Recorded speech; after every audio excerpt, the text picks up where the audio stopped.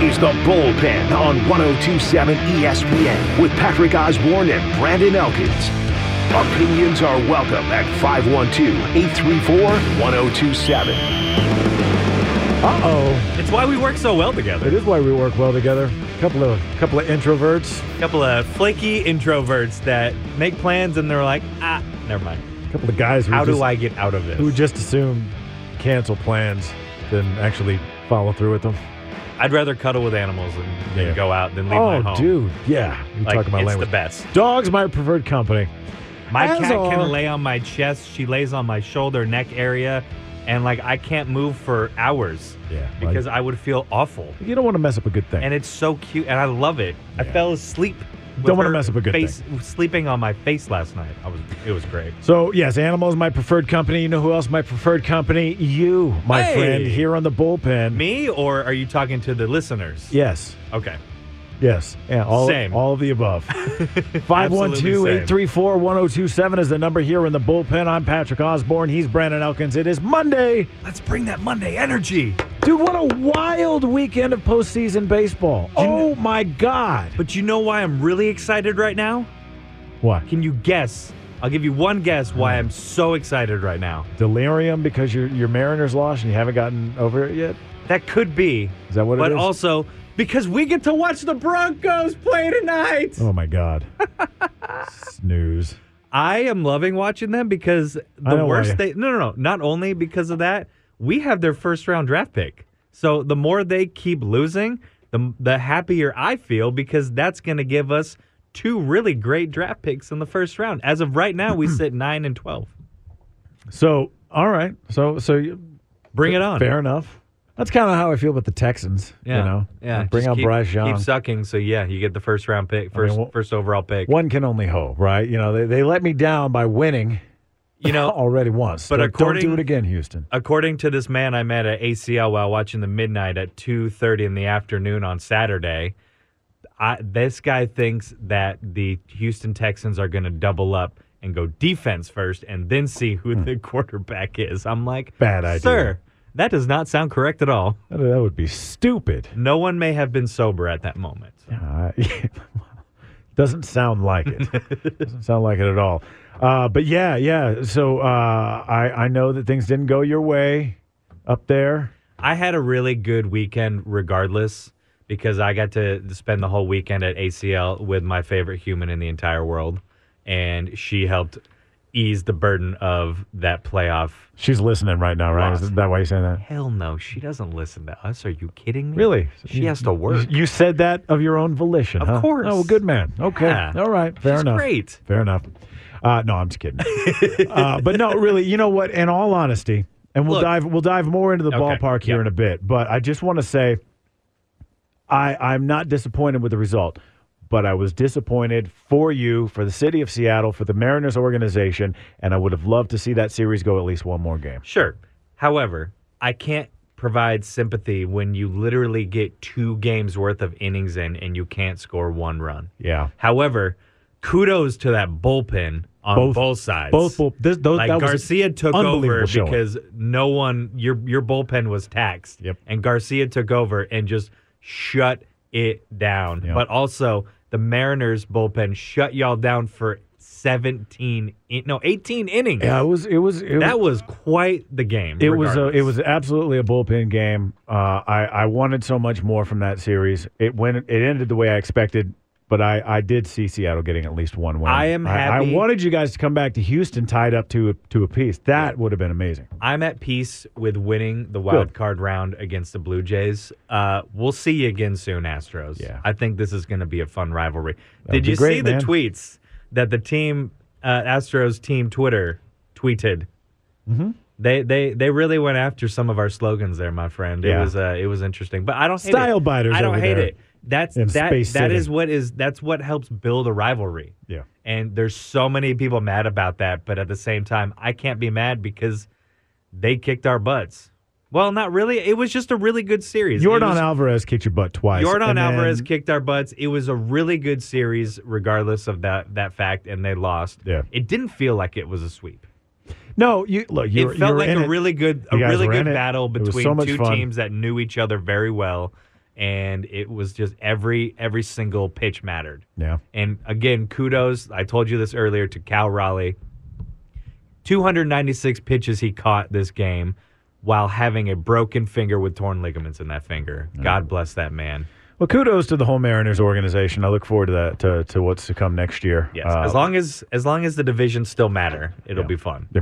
Right. But we'll get back into some more bullpen or baseball talk here in a little while. But kicking things off really with some news out of the Cardinals organization today. They've announced that they've acquired wide receiver Robbie Anderson from the Panthers. That was quick. Yeah. That was very quick. They Panthers received undisclosed draft compensation in this deal, according to this the release. However, according to ESPN's Adam Schefter, Carolina got a 6th-round pick in 2024 and a 7th-round pick in 2025 for Anderson. And this news comes just a day after Anderson was seen getting into a pretty heated exchange with several coaches during the loss to the Rams. You see this? I did not, actually. I missed it. So it all started, Anderson got into the face of wide receivers coach Joe Daly. This happened in the second quarter. Frustration sort of boiled over even more on the sideline for the struggling offense. And in the third quarter, interim coach Steve Wilks was seen kind of mediating another argument between Anderson and Daly. And then he sent Anderson off to the locker room. Anderson escorted off off the field by a member of the Panthers staff. And then he kind of confirmed the trade news on Twitter. He used some emojis. After the game, he sort of explained his point of view and talked about it, said it was he was kind of caught off guard by it. I was honestly confused because I want to be in the game. You know, I've never been told in X amount of years to get out the game in the fourth quarter. You know, so I was honestly confused and, you know, upset by it as I should be. You know, I don't see nobody that's a true competitor, you know, that knows the value they bring and has true passion towards the game, that'll be okay with being told not to do something or being taken out of something when they didn't do nothing wrong. So, you know, he sees it one way, but he didn't want to be there anyway. Yeah, well, you know, the past week has been rough for the Panthers. You know, the firing of Matt Rule, ousting, and he coached Anderson at Temple. That did immediately, his firing led to a lot of speculation that Carolina, you know, might be trading off some of his veterans. Anderson was named in that, along with running back Christian McCaffrey. Well, don't forget, before they even traded for Baker, when they were rumored to trade for Baker, he was the one who explicitly said that he did not want Baker to be on that team. Right. So I think from that moment on, he was probably on the outs, and then once Rule got fired, that was it. Yeah. So there you go. News out of the Panthers have traded wide receiver Robbie Anderson to the Cardinals today. Well, it's a bummer for the Cardinals because they lost Hollywood Brown for the season. That's right. Who was a very good receiver, and he was playing pretty well yesterday against my Hawks. Yeah. Before he got hurt. Your Hawks? Bummer for that. Hawks find themselves in an odd spot. First play. You know what? It's not really that odd to us, though. I know it's not. But this year, yes, it feels odd that being a 3-way tie for that's what's odd about it. First place in the NFC West. Yeah. With the Rams and the Niners. We're all 3-3. How about that? Now, without being a homer, yes. Who's the best of the three? Who's the best team? Dude, I don't know because look, Jimmy Garoppolo looked like an elite quarterback against my team when he came in. Yeah. But he has not shown much since. Rams don't look like their normal selves. Not even their defense looks that great. I think they're kind of aging a little bit. It's hard to tell. I don't think that we're going to end up in first place at the end of the season, we being the Seahawks. So it's really hard to tell who's good in that division right now. None of them really look like elite squads. I think it's whoever gets to 10 games first wins. Probably right. 9 or 10 is probably going to win that division. You're probably right. Unless the Rams eventually show up who they're supposed to and show up how they're supposed to look, because that should be the best team in this division. And the Niners were also looking really good on defense, but they have been a struggle bus for the last couple weeks. We'll find out. We'll find out. As the season continues. It could be a parody on its own in the NFC West. Could be. We'll see. Also, news out of the NFL today. Texans Executive Vice President of Football Operations Jack Easterby fired today by the organization. That was also quick. Team's gone 1-3-1 so far. Since the start of the 2020 season, the Texans have only won 9 of 38 games. But Easterby was hired by the Texans back in 20. Yeah, I know, it's horrible, right? Golly. He was hired by the Texans in 2019, took on a bigger role after the coach and general manager Bill O'Brien was fired in 2020. Now, back in that year, Sports Illustrated profiled Easterby's a very controversial career with the Texans. The article, which featured more than 40 interviews with people who worked with him in Houston and previously with the Patriots, found that Easterby was involved in a myriad of controversies with the organization, allegedly undermining the team executives and decision makers, helping arrange workouts during the COVID era, even though the NFL teams were instructed not to do so. He advocated for the trade of receiver DeAndre Hopkins and fostered, quote, a culture of distrust among staff and players, apparently to the point that some believe that they were being surveilled outside of work. Yikes. So that is not a good feeling. Yeah. He helped hire current general manager Nick Caserio and head coach Lovie Smith. So at least he did something right there. We'll see. But the hiring of Caserio was controversial at the time because the two of them were close friends at the time in New England. To be fair, he did not get a fair shot either. He did not have a good team at all. And he kind of got the beginning of the whole Deshaun Watson thing as well. He had to deal with that the most because he was still on the team. He did. He did not. I think he'll get another shot eventually, but that was a fluke. Texans fans started showing up in hashtag Fire Jack Easterby gear, waving flags with the same message during the 2020 season. Yeah, it's kind of sad when you're the vice president of football operations and fans know your name. Yeah, 100%. to the extent where they're out there advocating for you to get the hell out. Yep, not good. You've done something patently wrong at that point. Nobody should know your name. Yeah, if you're the vice president of football operations, I'm sure someone else save will a give select him a few guys who are just very dynamic. Sure. Poor Texans. Yeah, just nothing can go right with them. Yeah, that's so awful. It's cursed. Are they cursed? Like, did they? I think build on a. I know didn't they build over Astro, like the former Astro World, or next to it or something? Maybe that was cursed land. It could be, huh?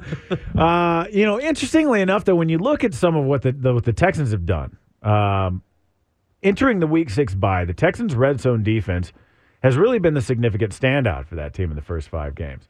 They've held their opponents' red zone scoring percentages to 38.8%. That's 5th best in the league. Their red zone defense has played a significant role. They've held their opponents to 19.8 points a game. That's really good for a bad team, for a 1-3. That's what I'm saying. Yeah. Damn. So their problems on the other side of the ball, really. What's his name? Davis Mills? Yeah. Okay. Yeah. Not, you know what? Forgetting his name, you can't hold it against anybody. Davis who? Yeah. I mean, that's why I want this Bryce Young kid coming from Alabama. And I could see it happening. I could. You don't think they're going to double up on defense? Why would they? This guy, the guy in the ACL crowd told me. The guy in the ACL crowd is listening right now. He was super nice. He saw my Seahawks hat, and somehow I found the only other Seahawks fan in that entire festival yesterday. And we were standing right next to each other. You guys attract each other, don't you? I guess so, man. You see Seattle a lot. He was a cool guy. Some weird ones. He's from the Bay Area, so it's still also West Coast people. Yeah, we're all weird. Well, what was it Friday with your kale smoothies or whatever you do over there? That was you, man. I know it was me. I own that. I've never had and never will have a kale smoothie a day in my life. Don't you put that near me at all. I had a really good Oreo blast last night from Sonic. All right. Oh my God, it was from Sonic. Yeah. Good stuff, man. I never go to Sonic. That's the first time I've been there in like 4 years.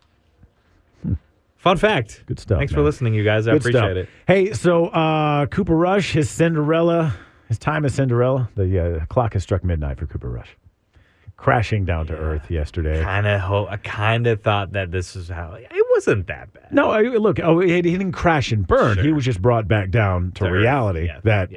You are just you're not invincible, and everything that you've been doing is working. But it didn't work against the now 6-0 Philadelphia Eagles. You're good, guy. You're good.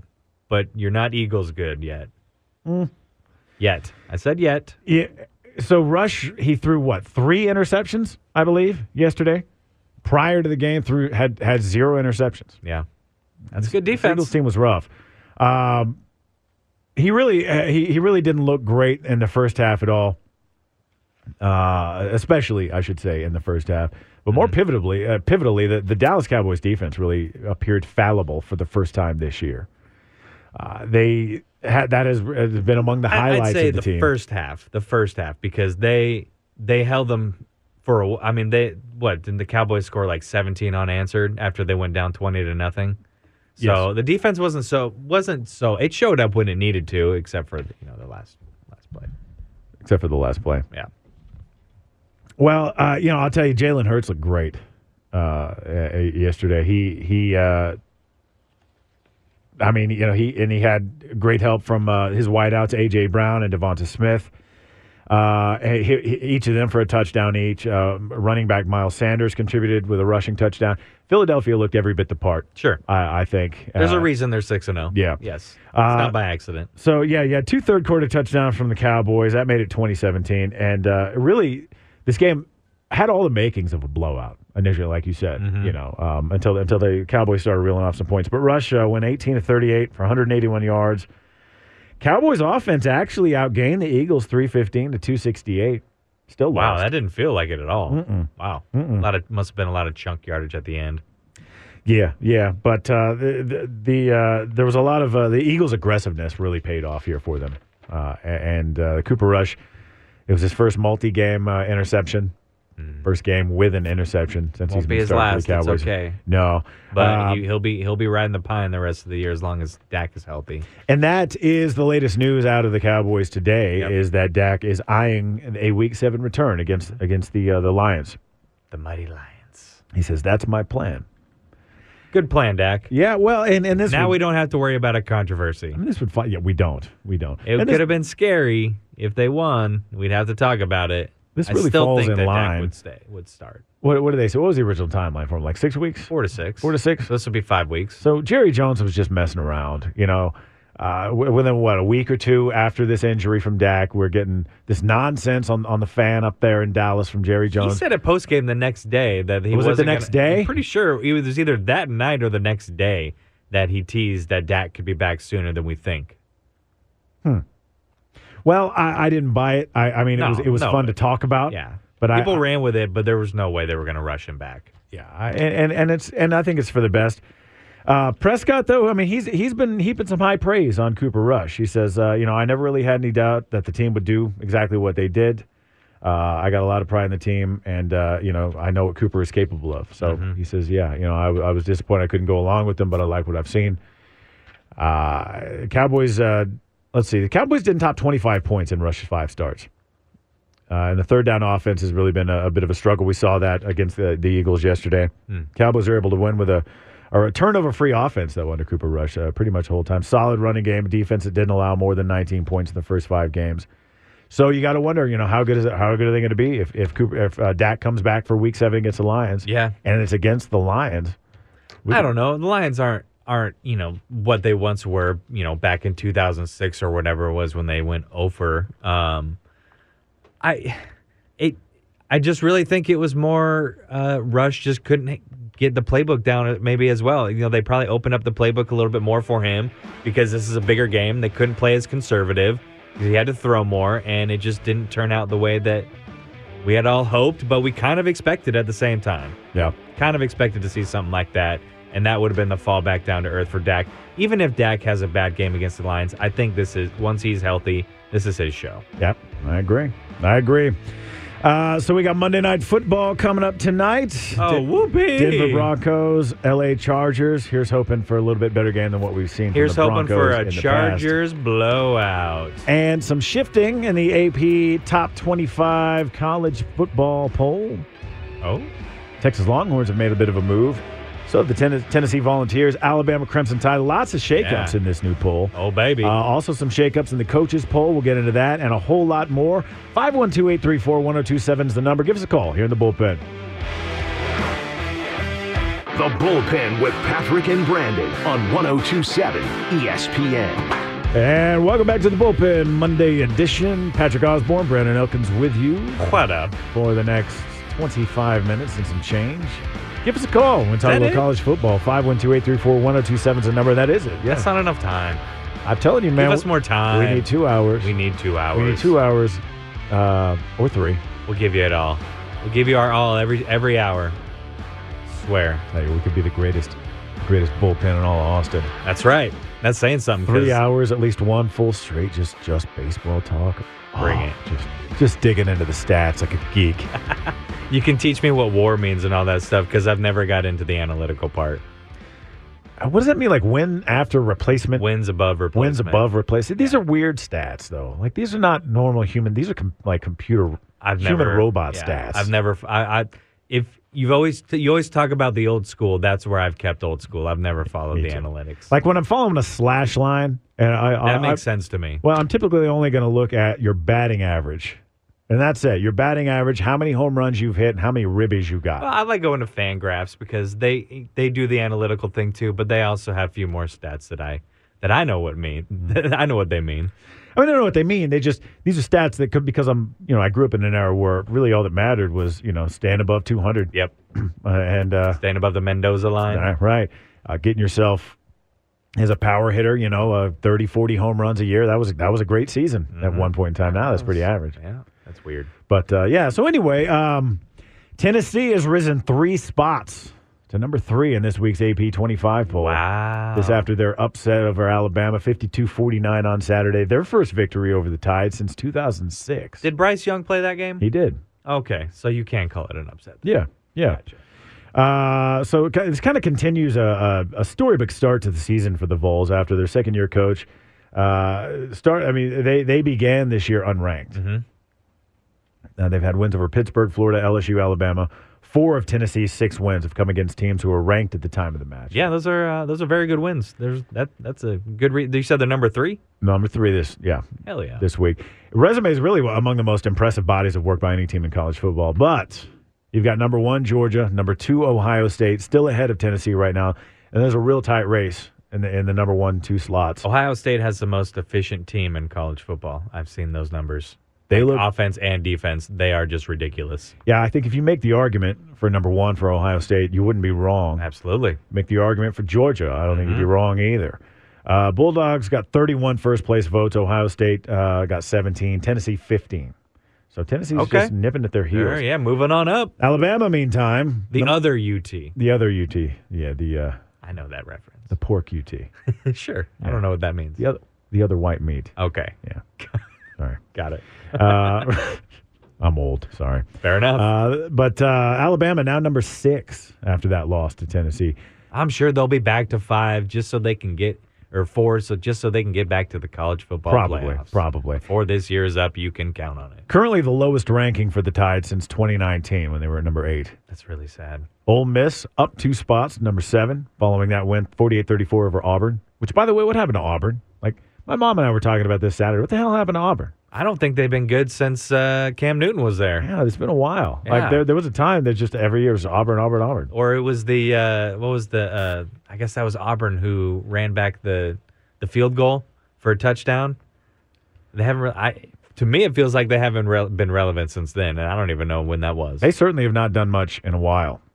And then Tulane making a surprise appearance on the poll this week, number 25. The Green Waves? The Green Wave. How about that? The first time the Green Wave has been ranked since 1998. Where are they ranked? Number 25. Oh, I love they're it. 6-1 with a 45-31 win over South Florida. Oh, man. My buddy is going to love that. He has been in the hospital with his daughter for a very long time, and he's a big Tulane fan, so that's going to make him feel good. They beat number 17 Kansas State back in September 17th. That's kind of the highlight of their resume this year so far. Love it. But taking a look here, number 8, TCU. Number 11, Oklahoma State. Number 17, Kansas State. Number 20, Texas Longhorns. Number 20s. They moved up 2 spots. Yeah. Good for them. Now, on the coaches poll, however, a little bit different is they've got Georgia, Ohio State, Michigan, the top 3, and then Tennessee 4. Still has Alabama 6, TCU 8, Oklahoma State. But then Texas is 21 on the coaches poll. Coaches poll doesn't really matter, though. I don't even know why they showcase a coaches poll. It literally has nothing to do with anything. Coaches. I guess. Coaches suck. Great. Right? No. What do they know? They're focusing on their team. Why do they need to rank everyone else? I agree. Stupid. Mind your own business, Coach. Yeah, shut up. Go to work. Help us win. Rather dubious, somewhat remarkable milestone coming out of Indiana. You hear about this? I don't know, but the smirk is making me very intrigued. Look, it's not an achievement that anybody's going to be bragging about in Hoosier land. First NCAA Division I program to reach 700 all-time losses with their 38-33 defeat to Maryland over the weekend. Ouch. Now, in all fairness, Indiana is not really a football school. Fair. Right? Yes. They have been playing also since 1887, so they've had a long time to rack up losses. And they started right off the bat. First game of the program history under A.B. Woodford, 40-2, they lost to Wabash College. A few years later, just a couple years ago in 1891, 60-0 they dropped to Purdue. And then they lost a year later to 68-0. You say 1886? 1887. 87. Yeah. Wow. Yeah.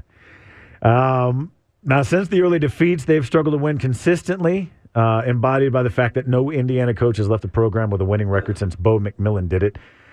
1934 to 1947. Oh, that's the last time they've had a winning record? Yeah. That's 1930s? last time an Indiana coach has left the program with a winning record. Oh, my God. Yikes. So they had a 3-touchdown game. They still couldn't hold on to their 3-point halftime lead. They lost to the Maryland Terrapins. Yeah. And this is in large part to Talia Tagovailoa. Is that the brother? I think so. Okay. I think so. Anyway, Indiana's 3-4 now. They're looking to rebound next Saturday against Rutgers. Big game against Rutgers. Big game against Rutgers. Sorry to all you Hoosier fans that moved here thinking you could get away from hearing about your crappy team, but we just brought you back down to earth. Sorry. Congratulations for your 700th loss of your illustrious program career. And it took 137 years. Did you hear about what happened at a Fresno? Yeah. I mean, to be fair, they've had a bit more time than some other programs to lose and rack up losses, but they're focused on their basketball program. Playing for 130 plus years, and nobody knew. Nobody knew because nobody cares. Nope. Look, we love you up there. Basketball. In Indiana, Indiana basketball. What football? What's that? Yeah. Did you hear what happened in Fresno State over the weekend? I did not. An assistant football coach who is not named publicly placed on administrative leave after apparently throw a temper tantrum, resulting in the injury of 2 fans. Yeah. What? Fresno State. Fresno State assistant football coach, unnamed by the school, apparently shattered a pane of glass in Bulldog Stadium in the press box during the 17-10 homecoming win over San Jose State. A mother and a young daughter treated for lacerations caused by falling glass. Oopsies. Apparently, he punched the glass? What are you doing? He punched the window out of frustration, and they won? So the Spartans scored a touchdown in the second quarter, and that pissed him off. So he punched the glass, and mother and daughter cut. The extent of the injury is unknown. They're going to get a nice settlement from that school. Probably. Yes, sir. Probably. They were treated at a hospital. Fresno State coach Jeff Tedford said he was unaware of the incident, but he says it's very unfortunate. I've definitely punched in the wall. I punched a hole in the wall out of frustration watching a basketball game a long time ago, which we ended up winning, and I felt really stupid after the fact for doing that. I had to fix it myself. It was lame. I felt very stupid doing all of that, punching the wall, putting it back together, because it was dumb. And since that day, I've never punched a hole in the wall since. It's probably for the best. Yeah, it was a weak wall, though. I will give it that. Yeah. I didn't hit it that hard, and my fist went through. You can punch something you want a reaction from. You're not going to get a reaction from a wall. No, I just feel like an idiot. Yeah. Don't punch walls, people. Don't punch doors. It's not going to do you any good except hurt you. But I would be a liar if I said that there wasn't a time when I was, just a walking testosterone hormone. Sure. That I didn't occasionally... there may have been some holes in my wall as a kid. There are safe things to punch, like pillows and stuff like that. Don't punch trees either. That will hurt really badly. Unless you're Tong Po. Sure. Kickboxer? Yeah, great. Yeah. Actually, it was Sounds kicking good. in. No, but in reality, though, what I did find over the years is hopping into a boxing ring behind a heavy bag, something like that, sparring with a guy and actually getting punched. Do you know that we have 2 downstairs and they get put to very good use all the time? Yeah. But those are great ways to work helpful. out. And I don't know, you run less risk of hurting yourself. Yeah. Accidentally hitting the stud or something. You can definitely hurt yourself punching a punching bag if you do it wrong. Oh, of course. So you got to be careful with that. Of course. Break a finger very easily. So what do you think of the Longhorns' performance on Saturday? Well, I only watched the first half, so I only saw the real sluggish part. But Jordan Whittington looks like he's having a lot of fun. Yes. Quinn Ewers is definitely learning as he goes. Yes. And I think the Longhorns are going to maintain this winning, and I think they're going to be good this year. Definitely a slow start, I think, concerning start for some fans, as many of us knew that. I mean, the Longhorns are trying to reverse. They lost their last 3. Is it concerning if they're winning? Well, they weren't winning initially, though. Yeah, I know, but they did. Yeah, they did. They figured it out. But you understand. That's got to give you some confidence. Longhorn fans too. I mean, if you're not up 54-3, it's That's not going to happen. That's going to very rarely happens. That 49-0 was not a fluke, but it was a rarity. That doesn't happen. A lot of these games are going to be close. Of course. And the Horns were held scoreless in the first half until just after 6 minutes into the second quarter. Yeah, we're talking conference games here. So every team it's everyone's Super Bowl every single game at this point because you want to win your division. You want to win your conference. Yeah. Horns took a 17-7 lead, and then they let the Cyclones back into it. They gave it 2 consecutive touchdown drives, fell behind 21-17 midway through the fourth. That is when I think a lot of people started getting really scared. Scared, yeah, okay. Yeah. I can see that. I mean, look, not every game is going to be a blowout. So enjoy the close games, especially if you win. Yeah. And Quinn, he didn't maybe look as sharp. I've seen him catching some criticism in Twitterverse and elsewhere online over it. I'm with you. It's not warranted. Yeah, not at all. Here's head coach Steve Sarkisian. Yeah, I mean, that's big. I think, like I said, a year ago, I don't know if we win that game. I don't know if we were mature enough as a team, if we had the culture to persevere, to have the poise and composure in the face of adversity like we had it. I thought, our guys, I'm sure there was a level of frustration that the game didn't go the way we wanted it to go. But in the end, we had to make plays at critical moments. And we were not perfect, but we made some critical plays. And obviously for Quinn, anytime you have a 4th and 3, kind of with the game on the line, where you got to score, just to have the composure to throw that pass. Xavier ran a tremendous route, but we've all seen quarterbacks airmail that ball or throw it in the dirt, and it was just very calm and composed for him. So I think there was a lot to gain for him from that aspect.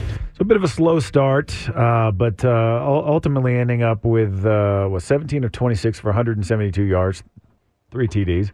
Not too bad. Numbers aren't sexy, but you got 3 touchdowns there, and that matters the most. Right. I think part of it's growing pains, when you think about it, that was his 4th career start, and somewhere in here the guy had to be human. He had to miss a couple throws, make kind of a bonehead error of trying to throw a screen away and you throw it backwards. It's like, okay, here we go. This is now he's being normal here for a minute.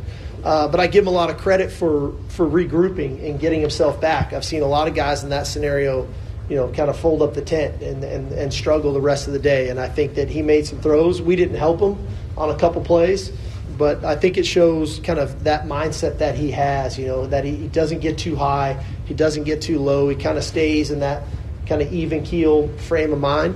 Obviously there's things we want to make sure moving forward that kind of sluggish start doesn't happen again for him. And that's constantly what we're trying to do as coaches, is to tap into our players, most notably in this situation, the quarterback, myself, Coach Milwee, of how can we help him better come out and play the way that he's capable of playing from the opening snap. So we're obviously working on that. So perhaps their biggest test of the season left is upcoming in Oklahoma State. Yes. Now you could also, they've struggled against Oklahoma State in the past. Oklahoma State has been a good team for a very long time. Yes. They had a double-digit lead last year, and they blew that to ultimately lose. 17-3, they found themselves up late in the first half. They almost put it out of reach, and then things just didn't go that way. Yep. So first appearance, Cowboys Longhorns in the Sark era, not pretty. Nope. But a lot of those games weren't. That was a theme last year. I really don't think that theme is going to be the same this year. No, and things are different now this year. For one thing, Texas isn't surrendering all the sacks like they were, so they've got way better pass protection this year, and that can in large part be credited, I think, to Quinn Ewers. Absolutely. He's pretty quick to get it off, get the ball off. Yeah. So better quarterback play. Casey Thompson did a fine job last year, but Quinn Ewers has, I think, just shown more ability to protect the ball. He's got more upside. Upside. He's definitely much more talented. No offense to either of those quarterbacks who have helped out, but he is definitely the most talented of the bunch. Absolutely. And it's crazy to say that because what Sark just said, that was his 4th career game ever. Right. And so you're not going to get a perfect game from him every time. He's still learning. And he completed 65% of his passes, 3 touchdowns. So if that's a bad day, really, Texas is in pretty good shape. And Oklahoma State's got the number 126 pass defense in the nation. So, put up some numbers here. There's a lot more confidence on this Longhorns team than last year. The defense is all that more reliable this year. So, yeah, and like I said, the numbers weren't sexy in the fact that he didn't have a lot of passing yards.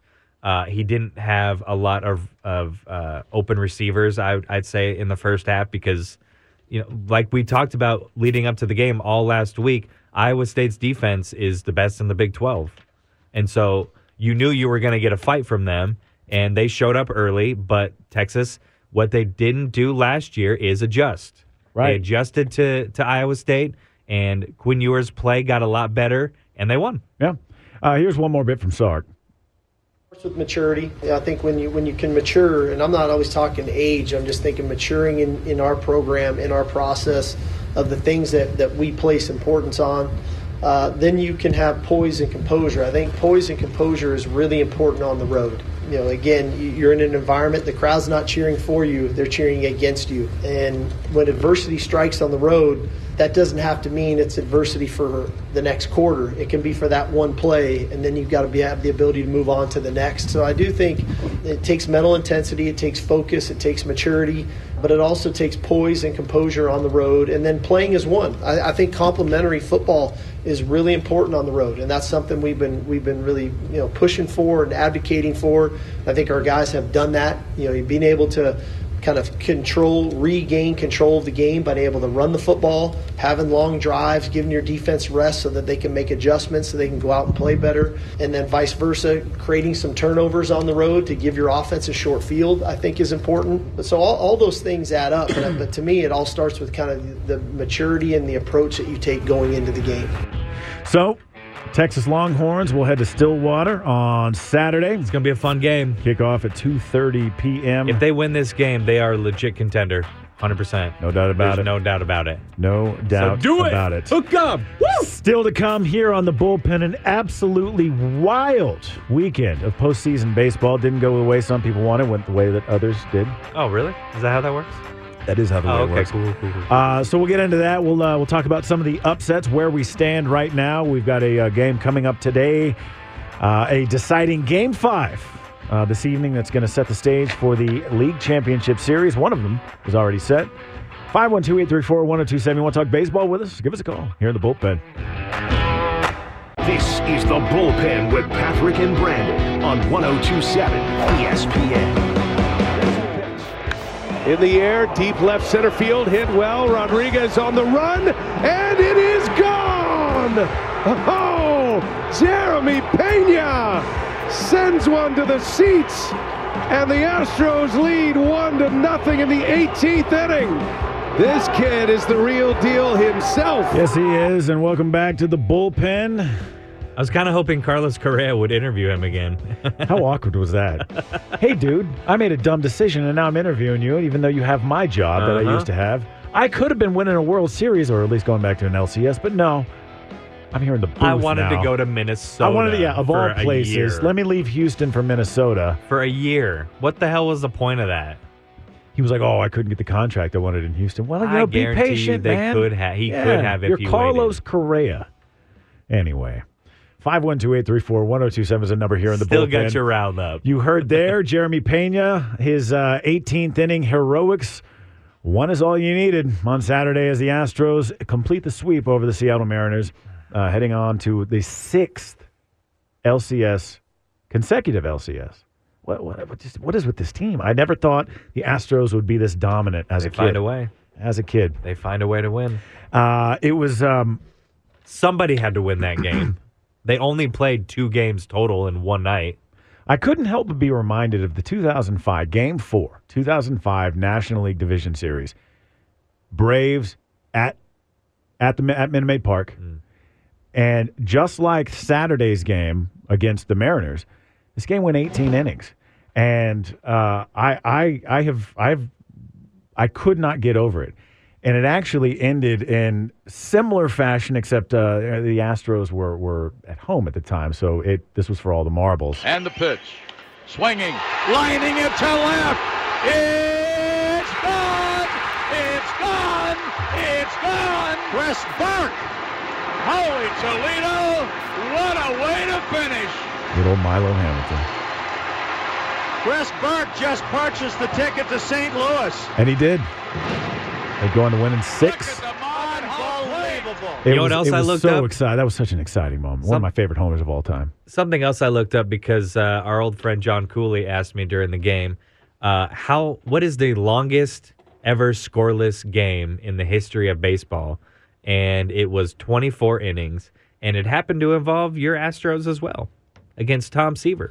Is that right? And the Mets? And I believe it was the Mets, yeah. No kidding. I don't know if he was on the Mets at that time. I don't know if he played for anyone else. So the longest scoreless, 24 scoreless innings. 24 scoreless. Were they the Astros at the time, or were they still the Colt 45s? No, they were Astros. They were the Astros? Yeah. Interesting. Tom Seaver was around, so yeah, they were Astros. Yeah.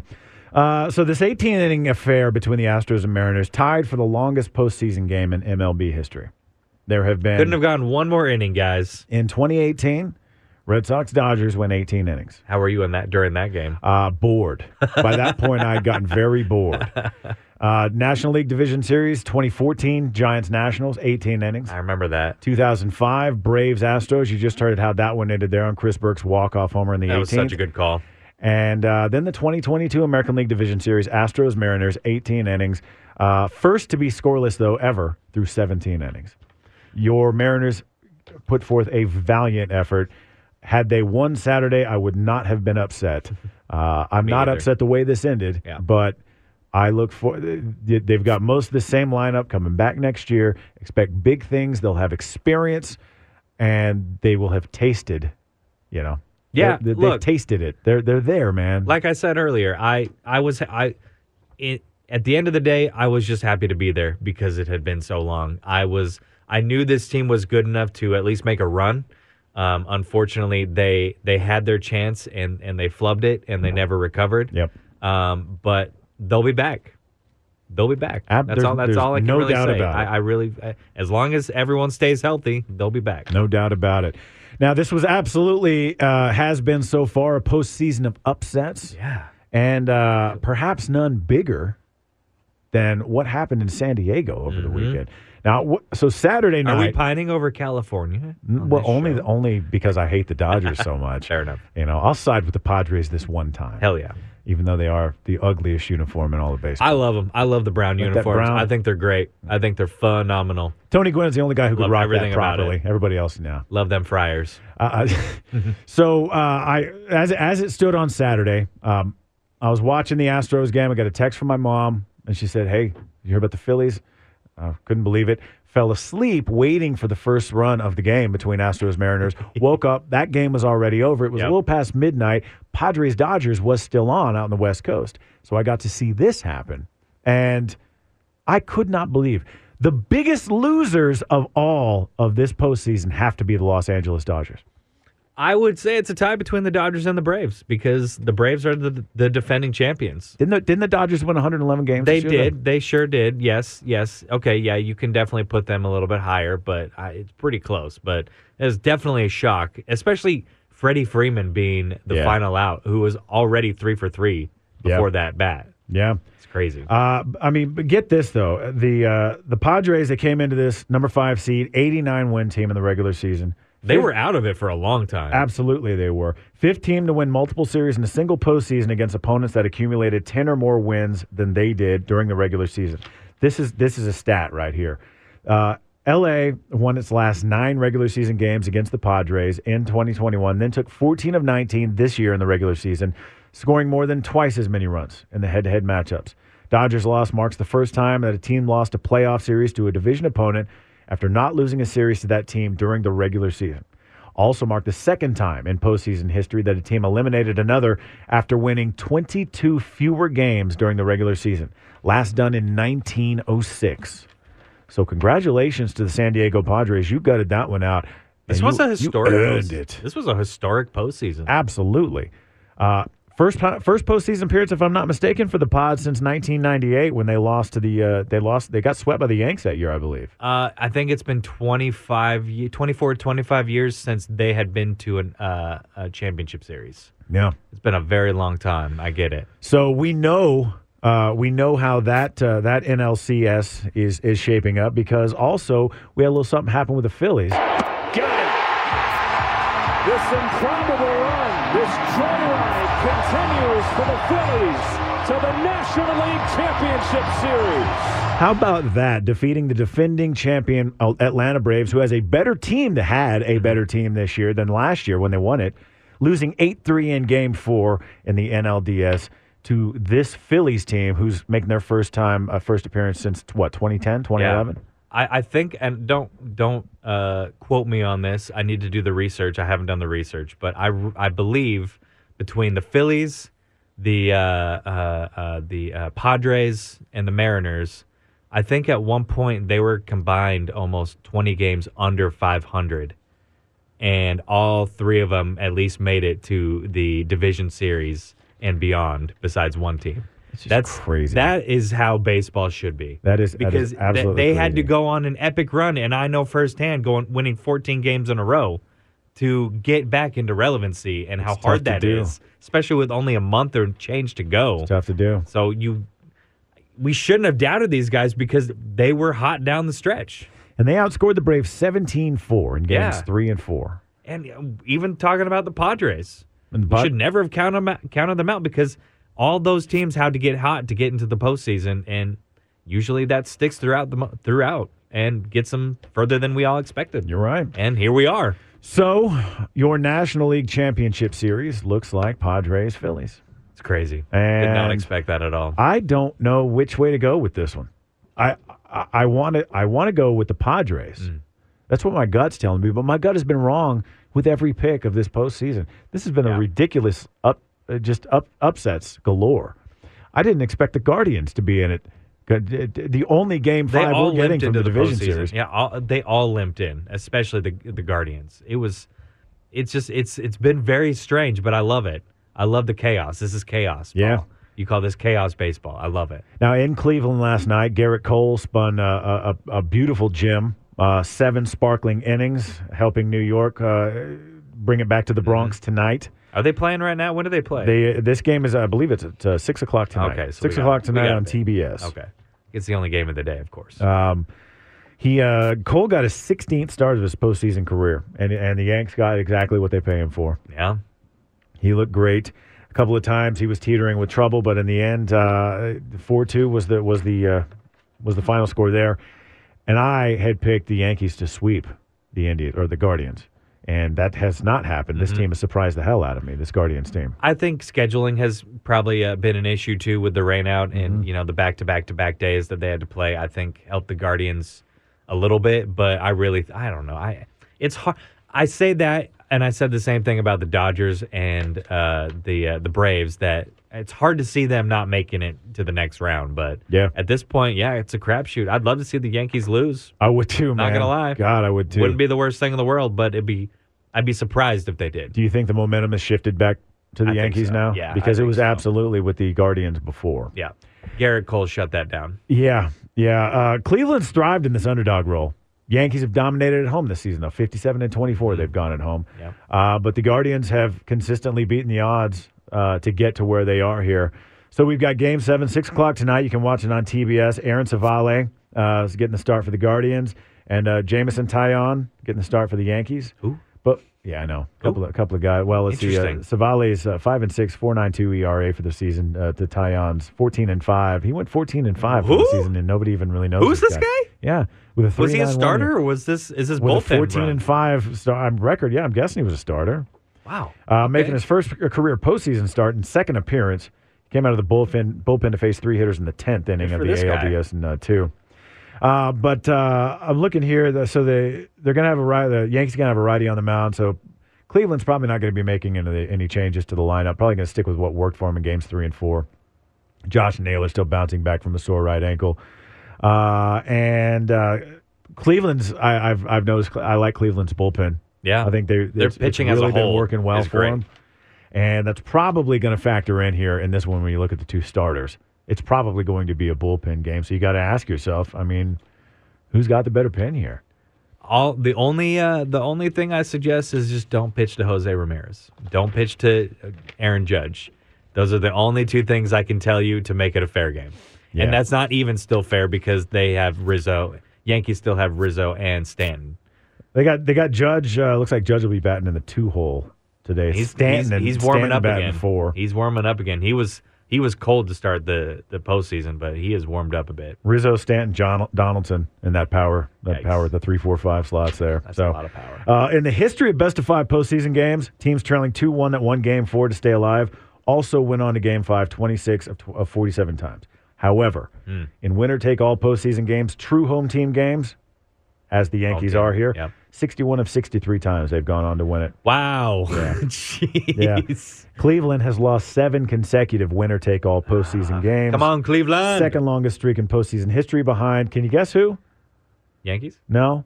Think of a team that has made it a ton, especially in the early 2000s, to the postseason, but never made it past the LCS.